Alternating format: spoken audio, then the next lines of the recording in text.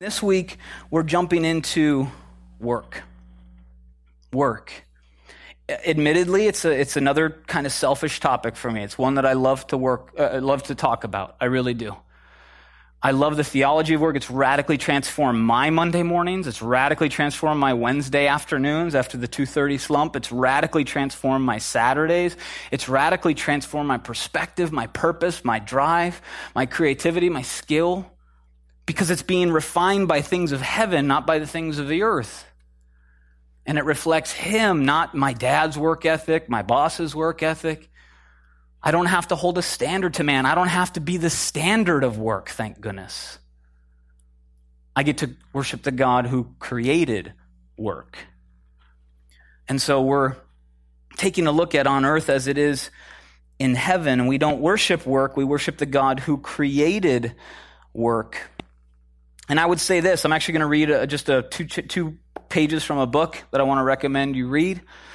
And if you don't like the book, I will buy it from you. Okay? True story. I'll buy it from. Now we'll negotiate rates, but I will give you money for the book because I might go flip it on Amazon or something like that. We'll figure it out. All right? But I would not mind having 5-6 more of these in my garage if you truly believe you got nothing from this book. Okay? But we generally come to the concept of work with one of two liabilities. One is that we esteem it too highly, and one is that we esteem it too low. Now, if those are the only two buckets, if this is a purely binary situation where you've got to be in one of those two, you're like, no, I straddle it. I've got this perfect heavenly understanding of both. Okay, great, terrific. You don't need the sermon. You can take a nap. But let's say it had to be that you put too much emphasis on work, or you didn't put much emphasis on work. Which one are you in? And by the way, it doesn't mean that one's better. I'm in too much. I drive a ton of identity, though there is some identity. I drive a ton of my identity. I drive most of my Instagram stories from work. Most of my Facebook. For the older folks, it's just a way of seeing what I do all day on your phone, okay? It's kind of creepy. Some people follow me. They can just follow me around all day as I Instagram my Starbucks walk and stuff like that. But you get to peer into my life, and I like to show that I get up early, I stay up late. I usually end my work days 11, 15, I'm a business guy, I'm an entrepreneurial guy, father, coach, all that sort of stuff. It's soccer season, I'm wearing Sambas for crying out loud, okay? Just bought them, trying to break them in, okay? But long story short, I like this bucket. I tend to elevate. I try to take a good thing a lot of times and make it a God thing. And I start to elevate work above its place. Some of you are in that bucket with me. Some of you don't. You're like, whatever. Like Jesus said, it's finished. Just got to do my job. He's coming back. It's going to be awesome. He's going to kill all his enemies. We're going to be in heaven. So it's like, I'm not going to have this job in heaven or something. Which one are you in? Apart from my terrible facial expressions. Which one are you in? Right? Put yourself there. If it's truly binary, we generally come with one of those two unhealthy approaches. We also sometimes come with what's known as a sacred secular divide. I would say that I encounter this a lot, is that in ministry as well as in the workplace, when I come across Christians or non-Christians, that there's this sacred secular divide, that there is sacred work and then there is secular work. And most of us are like, well, I don't work at the church. By the way, I don't either. If you don't know me, I'm not on staff, volunteer pastor. I don't get paid by the church, don't want to get paid by the church. Okay, so I'm with you on the, quote, secular job, but I'm telling you that there's no divide. There's not Brett works at church, so he's doing God's work. I'm an accountant, so I'm just making money for the man until Jesus comes back. Right? There's not this divide. From Christians' perspective, we can't have that wall. There can't be a sacred secular divide. Martin Luther was huge on vocation. And he said that it's the cause of just Christians disengaging and not being salt and light and not having influence on their culture. So it's like, well, church is church, and Monday through Friday is Monday through Friday, and my family is this. And even in my workplace, I do consulting. I was in Nashville for a bunch of meetings with a company, and we were talking about the fact that I don't anymore. And it was cool because the company said we don't either. We don't talk about work-life balance anymore. Because that assumes that when one gives, one goes up. When one goes down, the other one gives. It assumes that there's a fulcrum and it's life or it's work. Talk about work-life integration. And I love that. 3:30, if Carissa's like, hey, one of the kids just came down sick, I just walk out the door. See you guys. I'm at a great place. I'm not hourly. I get that.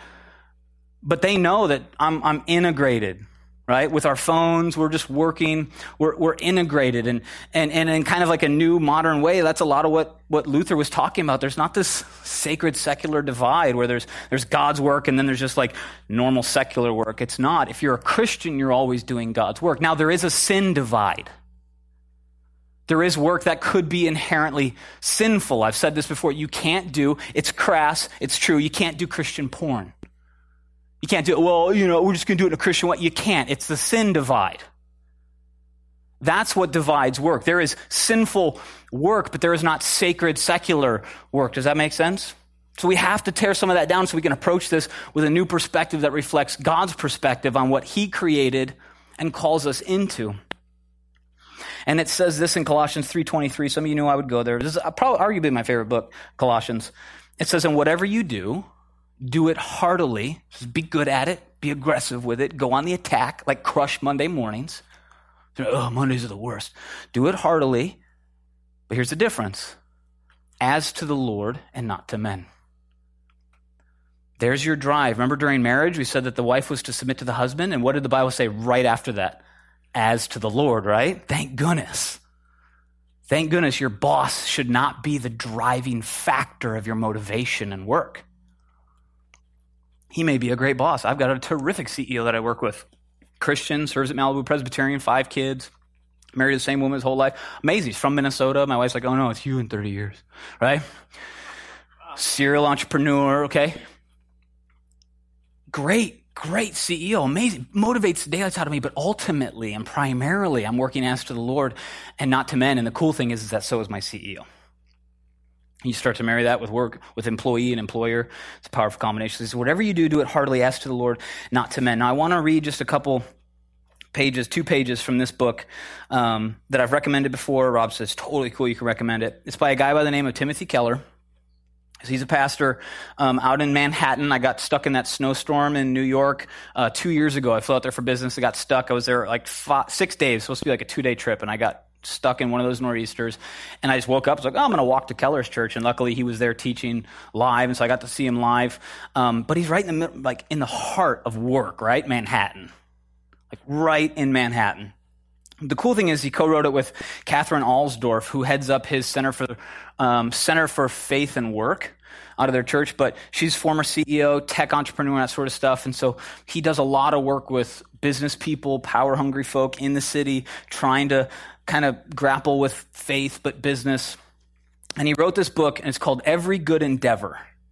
You can come up afterwards, take a photo of it. You can write it down right now. Subtitle is Connecting Your Work to God's Work.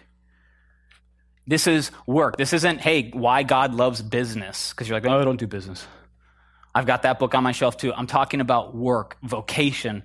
And let me read to you to set up the sermon. It says, Robert Bella's landmark book, Habits of the Heart, helped many people name the thing that was and still is eating away at the cohesiveness of our culture. Quote, expressive individualism. Elsewhere, Bella argued that Americans had created a culture that elevated individual choice and expression to such a level that there was no longer any shared life. Starting to sound familiar? No shared life. No commanding truths or values that tied us together. It was simply about us. It's the Imago Dei gone wrong. It's a problem, the Imago Dei. He says, as Bella wrote, quote, we are moving to an ever greater validation of the sacredness of the individual person, but our capacity to imagine a social fabric that would hold individuals together is vanishing. So the rise of the individual, but the loss of the connective tissue that keeps us together, right? It's like saying my arm is becoming important, but it doesn't care if it's attached to my elbow or my wrist anymore. It doesn't care that it's a part of this body. It wants to be its own thing, and that won't get it very far.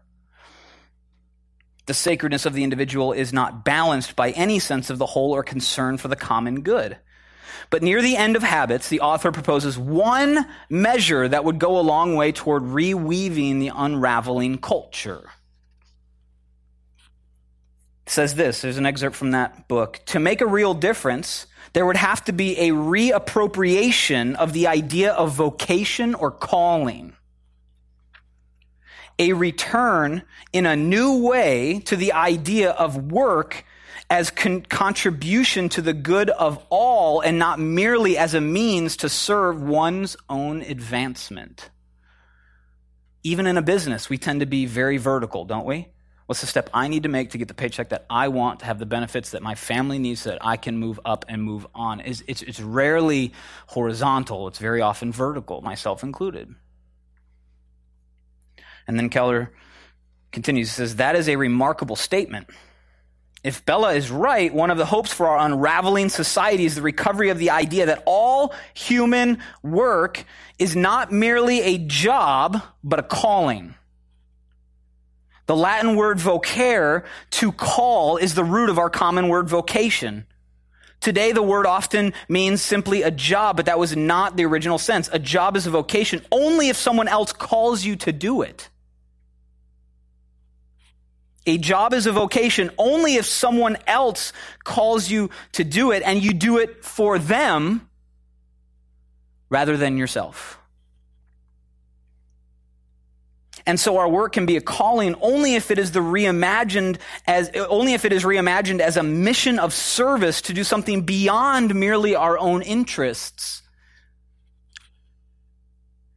As we shall see, thinking of work mainly as a means of self-fulfillment and self-realization slowly crushes our person and, as Bella and many others have pointed out, undermines society itself. But if we are to reappropriate an older idea, we must look at the idea's origin.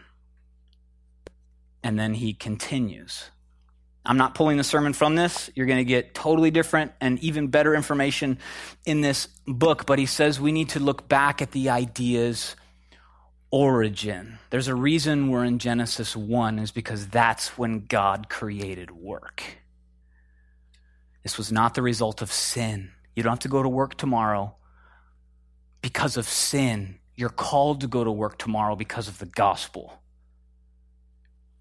And so Genesis 1 says, in the beginning, God created. Now, why did he not simply make everything at once just exist? He's God. Anyone doubt that he could do that?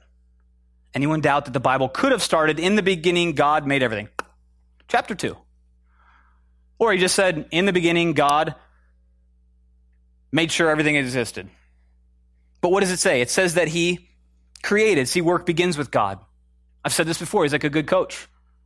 He models it before he calls you to it. He doesn't say, hey, go do that because you're a peon. He says, I'll show you, and then I'll call you to follow my footsteps. I had a great soccer coach in high school. I told you about this before. Did everything that he asked of us with us. Hill sprints uphill with a player on his back. I was co-captain. He's like, Leslie, get on. He would run those things. 10-mile death runs. What did he do? He would lead them. Right? Ministered to me like crazy. Said, I'll never, he was so adamant on never asking us to do anything that he wouldn't do himself. And he was clearly a lot older than us at the time, right? Still is. It hasn't changed. Okay? Omar Salas is still older than me. And when he coached, he said, I won't ask you to do anything that I can't do. It's a good coach. It's a good God that says, look, I'm not going to be, look, I created you. You have to work. God's like, before I create you, I'll show you work.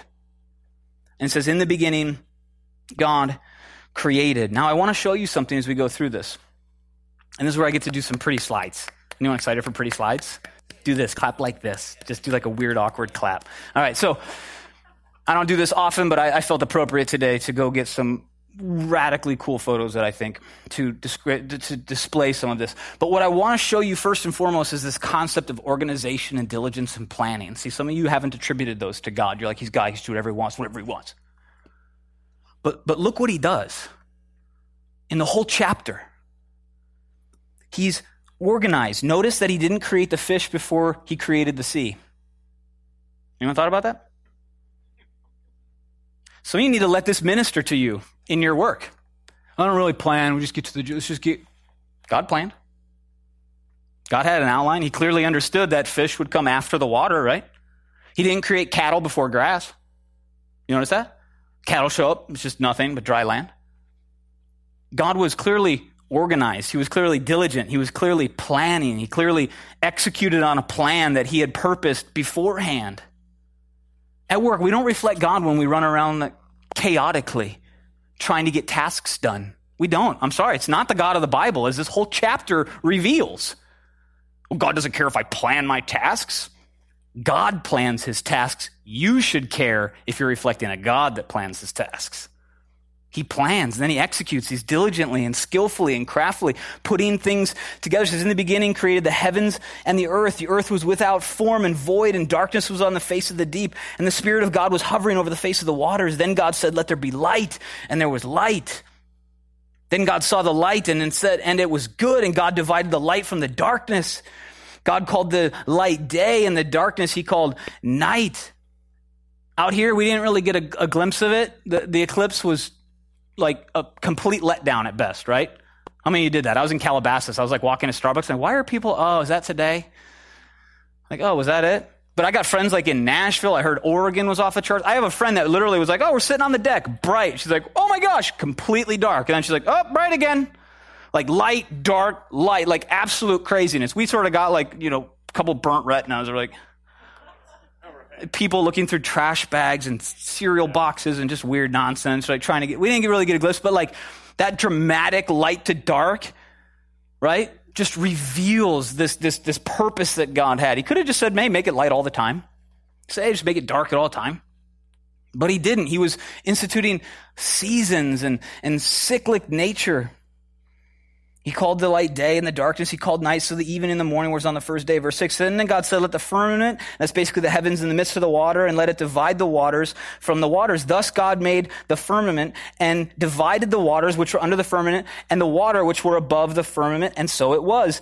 And God called the firmament heaven. So the evening and the morning were on the second day. Then God said, let the waters under the heavens. Now he's coming down to earth. He went macro. Now he comes smaller. He says, then let the waters under the earth be gathered together in one place and let dry land appear. Whole earth could have just been land. The whole earth could have just been water.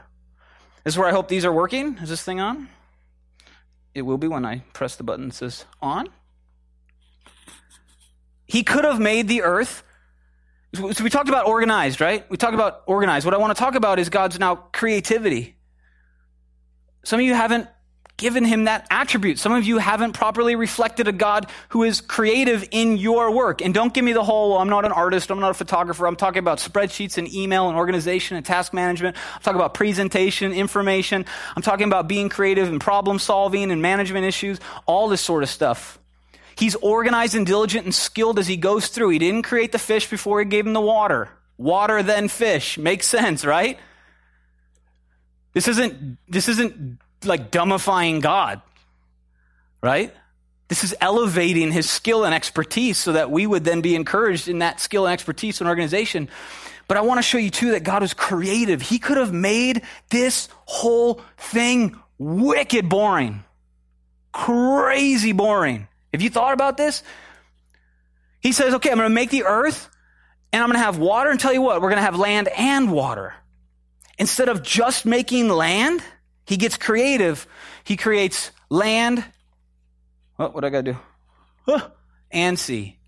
I got 3 for each of these concepts. Is that not more creative than just land? Is that not more creative than just sea? Another one. Land and sea. He's like, that's way more creative.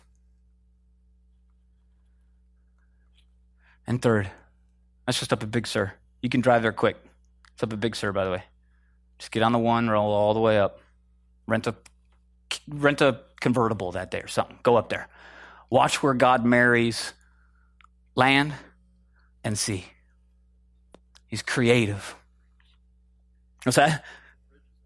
Yeah, they got tore up with the fires and stuff. I was supposed to actually perform a wedding on one of these cliffs, and it got repurposed because they couldn't go. So he says, let the waters under the heavens be gathered together in one place and let dry land appear. And it was so. Verse 10, and then God called the dry land earth and called the gathering of the waters. He called the seas, and God said that it was, and God saw that it was good. Verse 11, then God said, let the earth bring forth grass, the herb that yields a seed.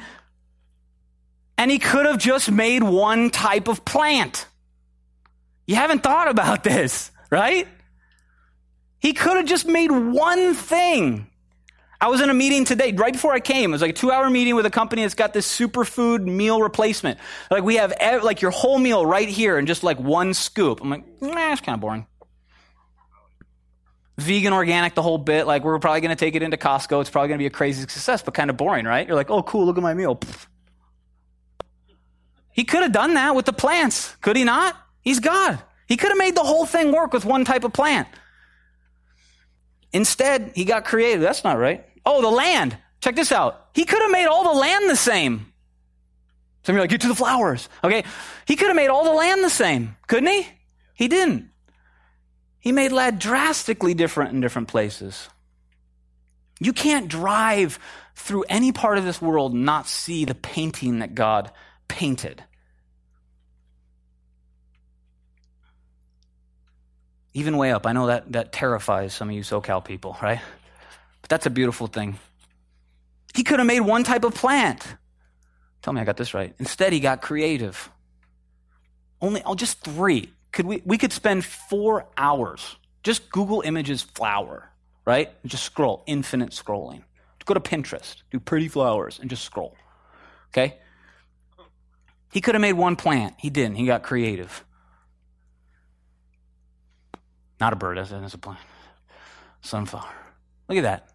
You didn't create that. Every time you see that, you don't see your handiwork. Right? You're like, I planted the seed. Oh, yeah, and you created that seed? No. Okay. And so he says the grass and the herb that yields seed and the fruit that it yields. He could have just made one fruit, could he not? They're like, we going to do this the whole chapter? Yep. Right? I got 3 for each one. Could he have not just made one fruit, right? Just here you go. It's the super fruit. It's the one thing you'll need for the rest of the time that I have for you on earth. Instead, he got creative. Pomegranate. Who loves pomegranates? This is a fun one. It's like grapefruit. It's like love it or hate it. No one's like, I'm in the between on a pomegranate. Moms hate it because it stains like crazy. Yeah? See, I know that. I'm a dad. He got creative.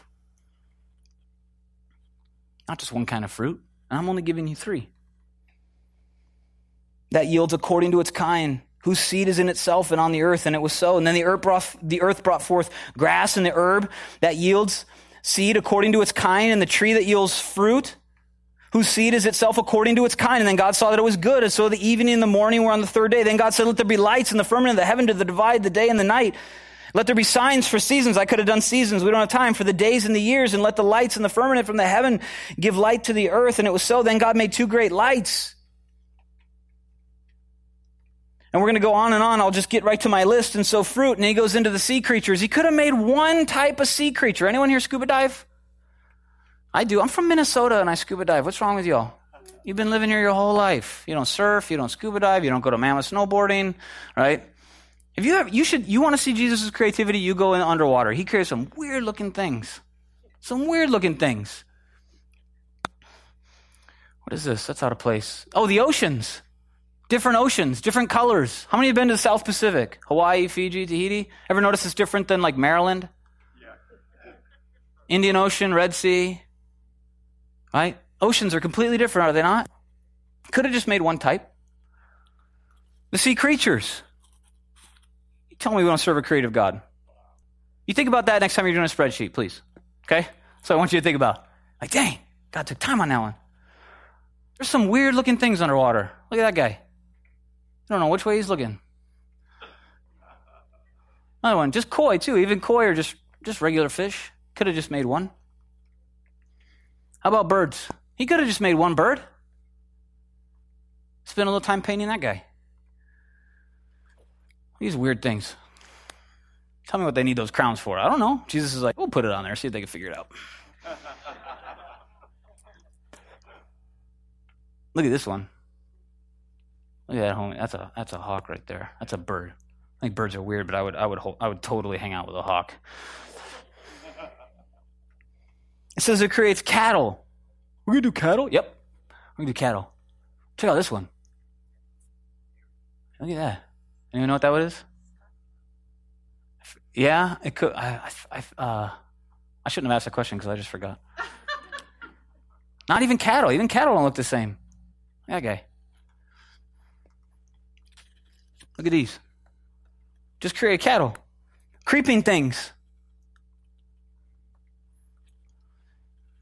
I'm not a fan of snakes. Who likes snakes? Who are the weird people? Raise your hands. Right? Look, I'm not putting you down, but there's a reason Satan came as a snake. All right? These things are freaky. But all the creeping things, says he creates all the creepy things. He could have just made one. He didn't. And by the way, Bible says that it was after he was struck down that he slithered on his belly. So very well, the first snake could have bounced in on his tail like Tigger. You ever thought about that timeline? Bible doesn't say he slithered out here. He slithered in on his belly. It says he was struck down and slithered out on his belly. So we don't know how Satan got in there as a snake, but there's a chance that they bounced in. There's this guy's another creeping thing. There's this guy's another creeping thing. And look, I could go on and on and on. And then he created humans. Now, I don't have a slide for that, but here's what I want you to do. I want you to look around. Look around. Seriously, don't be like, oh, I don't go to church to do dumb exercises. Look around. Not a single one of you looks like another single one of you. Even twins are a little different, right? Especially in personality, right? Look at this. Look at this eclectic bunch. He could have made us all look the exact same, but he made male and female. And then no two are alike. So one time I will call you. You're like a glorious little snowflake. You're an individual, okay? Creativity. Now I've got this. It's not just an artistic creativity. Some are like, I don't do photos. I don't do that. I work in an office. I'm in a cube, right? I'm at home with my kids. It's about being creative with problem solving. It's about being creative with efficiencies. It's about being creative with the rearing of children or cost savings or managing tasks or managing people, presenting information or being creative in areas that cause you to become more valuable to the organization or business or family to which God has called you to serve. God was organized as he executed creation. He was creative as he executed creation. And he calls us in the establishment of work that wherever you are called, that you would be diligent and skilled and creative. When we work with competence and diligence and organization and skill and creativity, we reflect the God who worked and works with competence and diligence and organization and skill and creativity. And then chapter 2 says this, Genesis 2, thus the heavens and the earth and all the host of them were finished. Now check it out. He's God. What does he do? Does God get tired? Raise your hand. If you think yes, I love this trick question because everyone gets. Who thinks God gets tired? Which one? All right. I'll give you a little insight as to how I would answer it. It says, and on the seventh day, God ended his work which he had done, and he rested on the seventh day from all his work which he had done. I would argue that God the Father does not get tired. He is eternal, and yet he rested. Now, when Jesus came as the incarnation, born under the law, he definitely got tired. Homie was serious about his naps, okay? Jesus was serious about his naps, slept in the boat while it was raging storm. He was knocked out, right? Jesus worked and got tired. So Jesus as God, tired, yes. God the Father, no. And so God models before the incarnation. He does what? He rests. He doesn't have to. He didn't have to. This is not because he was tired. This is part of the call in work, is to have a day dedicated to rest. I struggle with this. I would do 7 days a week, 365 if I could. I would. Probably would. And by the way, people hate when I bring this up. The biblical prescription for a work week is how many days? 6. Now, I know some of you are grabbing on real tight to your weekend, right? Like, no, the American calendar says weekend. Bible says Sabbath. 6, Sabbath. But I need more, okay? Well, God modeled it for you. Jesus came, worked a 6-day Jewish work week. Some of you are like, well, my company's not open on Saturday. And you last time were telling me you didn't have time to serve the church. Amazing how that works out. So you don't have time, but you do have an extra day apparently, because you don't get a weekend anymore unless you're both in the faith of Judaism and Christianity, which doesn't happen. That's why America just said, you know what, just give them both what they want, right? Just give them a Saturday and a Sunday. Whichever their day is, we get them both. That's weekend. The Bible says 6-day work week. So perhaps some of you are like, well, my business is closed. Cool. What else can you be doing? It can be in the work of family, of discipleship, of church, of helping, of service, of community. There's a lot of things you can do. Work's not restricted to your W-2. My business is open Monday through Friday. I've got side businesses that I work on. I coach baseball in the spring, soccer in the fall, right? I've got consulting gigs that I do for people with web. I get a lot. And then I have to force myself, because then I start to elevate work, and then I have to back off. And I tell my wife, said, look, this is going to be our Sabbath. Saturday's our Sabbath. She works on Sundays, and then a lot of times I was preparing for messages on Sunday night, right? So for us, I told Chris, I said, you do whatever we want on Saturday. You tell me. I'm not going to work. I'm not going to answer emails. I'm not going to do consulting. I'm not going to meet with people. I'm not going to do it. So we've set aside Saturday. It doesn't matter if it's a Monday. It doesn't matter if it's Wednesday. If that's the day off, you have to set aside. So we have a 6-day work week. We have no weekend in the Bible. There's only a Sabbath. Some of us here tonight don't rest because we worship work. Others rest too much because we worship rest. God calls us into a beautiful tension modeled by him. It's not me. It's not Mark being like, yo, he said we have to work 6 days. No, God showed us that we work 6 days in various forms, and then we rest. If you'll skip down to chapter 2, verse 15, it says this, then the Lord God took the man and put him in the garden to tend and keep it. Earlier had said that he had created the garden, but there was no one to work it. And so God created man in part out of a response to have an agent on earth having dominion, showing stewardship as God has dominion and shows stewardship over us, that we would have a plot of land, metaphorically, spiritually, your family, your workplace, your position, your company, your marriage, that we would steward and have dominion over these little areas to reflect God doing the same. It says, then the Lord God took the man and put him in the Garden of Eden to tend and keep it. Placed in the garden, the man was as the primary, gentlemen and ladies, as the primary work mechanism. Men. Could have created them both at the same time, put them at the exact same time, so there was no man and woman to tend the garden. What he said is that there was no man to tend the garden, so he creates the man and he puts him in there. Then he says it's not good that man should be alone. All women know this. Men struggle with it, right? All women know that men need what? Help. Yeah? Right? Ladies, you are completely justified. Gentlemen, get off your high horse. You need help. We studied that in the marriage.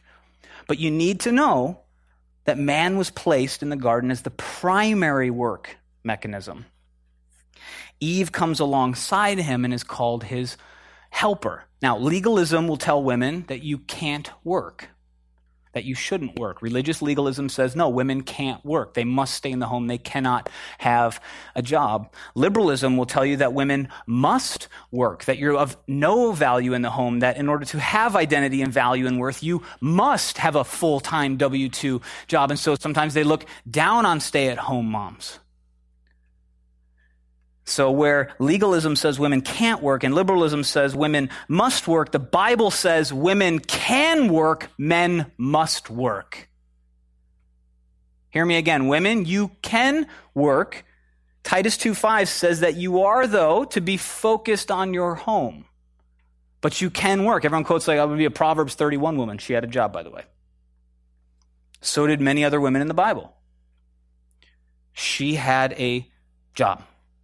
Now, to be home focused, your job should not be the ruin of your home. It should be your focus. But thank goodness God had this provision because he knew there would be deadbeat husbands. Imagine if the Bible said, woman shall not ever be employed. Dad dies, dad runs, dad becomes a complete deadbeat. Woman is forced into poverty in order to maintain God's law. Thank goodness God didn't say it. Now, what he did say is that men must work. Really show me. I'm glad you asked. 1 Timothy 5:8 says, but if any man does not provide for his own, especially those of his household, he has denied the faith, gentlemen, and is worse than an unbeliever. That's harsh. Take it up with God, not me. I'm the messenger.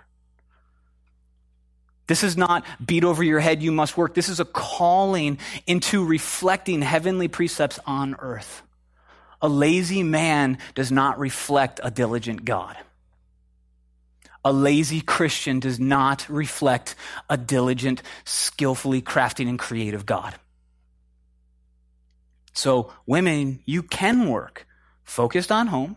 Men, you must work. as provider, as primary work mechanism. This is played out in our own life. My wife has a master's degree in teaching. Was a Conejo Valley School, public school teacher. We committed to making single income work, even if that meant leaving the state. Like a couple weeks into dating, I was a senior in college, done messing around with the whole dating thing, had a conversation. She's like, what do you want for your career? She goes, I want to be a stay-at-home mom. I said, oh, thank goodness, because I want to be a single income provider. I said, now, but what happens if we can't do it out here? She says, then we get out of here. I'm like, I love you, let's get married right now. But it's weird because it was only 3 weeks, right? But I said, yes, because she was attaching to life course that we were taking these roles. Now, what's transpired is that we as soon as we had kids, Carissa actually thought that she had to go back to work. She'll tell you it was weary on her. She just couldn't imagine the fact of going back at the time when Ethan was just a couple months old. And I said, look, we're sticking to our plan, or we're ditching California. Our family's more important than our state, and so we're going to do single income. If we can't, we'll leave. And God provided.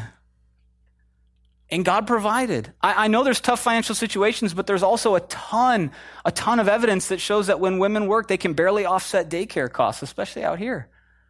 It's crazy what it costs. But the Bible calls us to be focused on home, but women, you absolutely can work. Men, you absolutely must work. Now, we're not legalistic. If you're paralyzed or some legal reason, God understands, God knows. But it's that your heart is set on reflecting him, a diligent, hardworking, creative God. And so for us, we started to do single income. We did single income for 5 years. And this is even farther back in my career. I wasn't making what I am now. We didn't go on vacation for 8 years. Somebody, that's crazy. You're a bad husband. Okay. I'll steward my family. You steward yours. I know families that have kids in daycare and they get all their vacations. It's not for me to judge. It's for me to call us to what God has called us to. And then the church came to Carissa and said, would you become children's ministry? Like 3 years ago, right? Brett. And she's like, we don't do daycare and we don't have family in the state. We're both from out of here. And Brett and the church was like, bring your kids to work. Like, they got 8 rooms to play in. You only got 3 at your place, right? Like, they can just run. They got more toys. My kids come home like burnt out. Like, oh man, like, glad our house is so small because our day gig is really big and lots of toys, you know?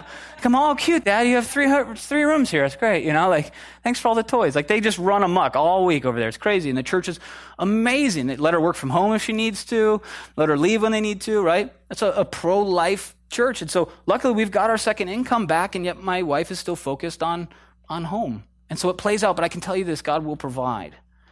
But sometimes, and out here, I run into this conversation, look, sometimes it just comes to sacrificing your idolatry of the state. Or they believe you have kids, you're going to do single income, but you're not going to change the way that you live. We cut all our cell phone. We haven't had cable since we had Ethan. We stripped everything down. I sold my car. Some of you think I ride a motorcycle all the time because I'm a show-off. Do you know why I ride a motorcycle full time? Because when I bought it 7 years ago, it was a month before we had Ethan. We had a car, and a motorcycle. So I have to sell one. I sold my car.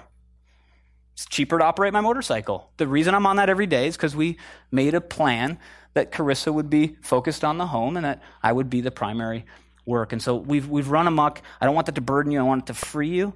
Gentlemen, there's a calling. Ladies, there's certainly an allowance and a calling too. My wife's going to go back to teaching, by the way. Women can work, men must work, but sin broke this shalom. God called Adam and Eve into this design of work, and sin fractured it.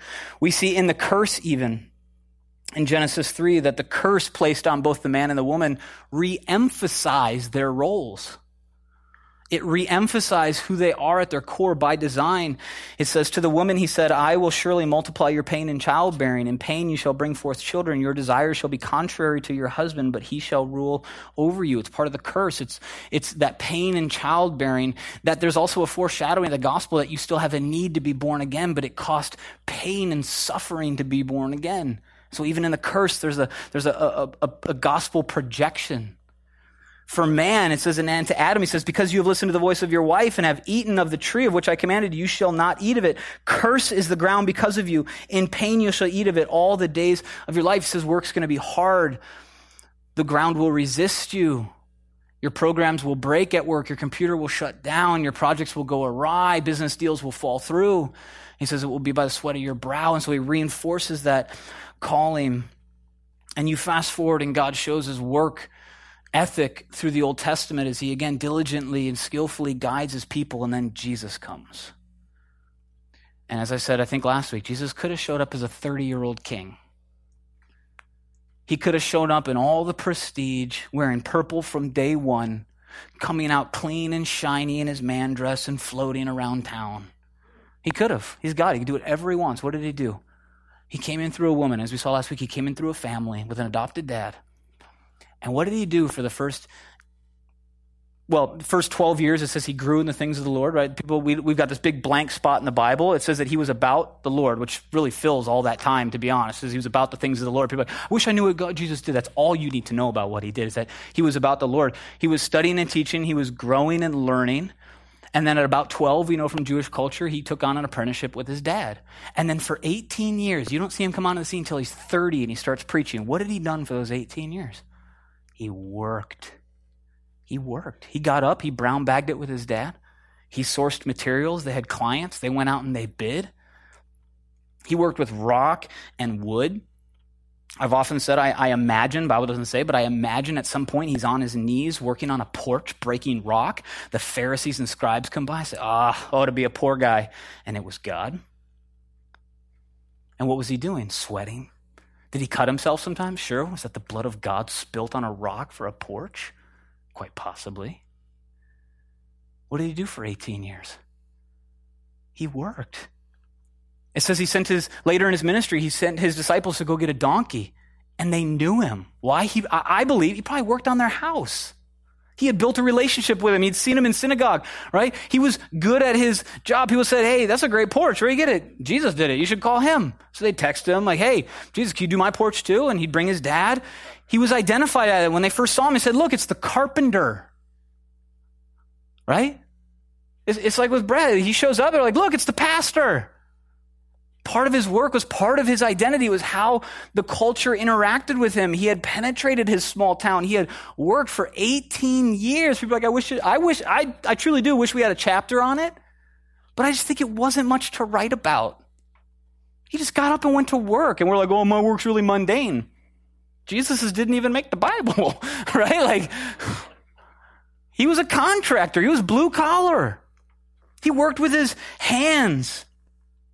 And by working with his hands, I've got here, he didn't work on a church staff. He was a blue-collar trade in business with his dad, and he was identified as the carpenter. And by working with his hands, Jesus demonstrated that all honest labor is noble. Jesus honored the work of the shepherds, the farmers, the carpenters, the servants, and the physicians.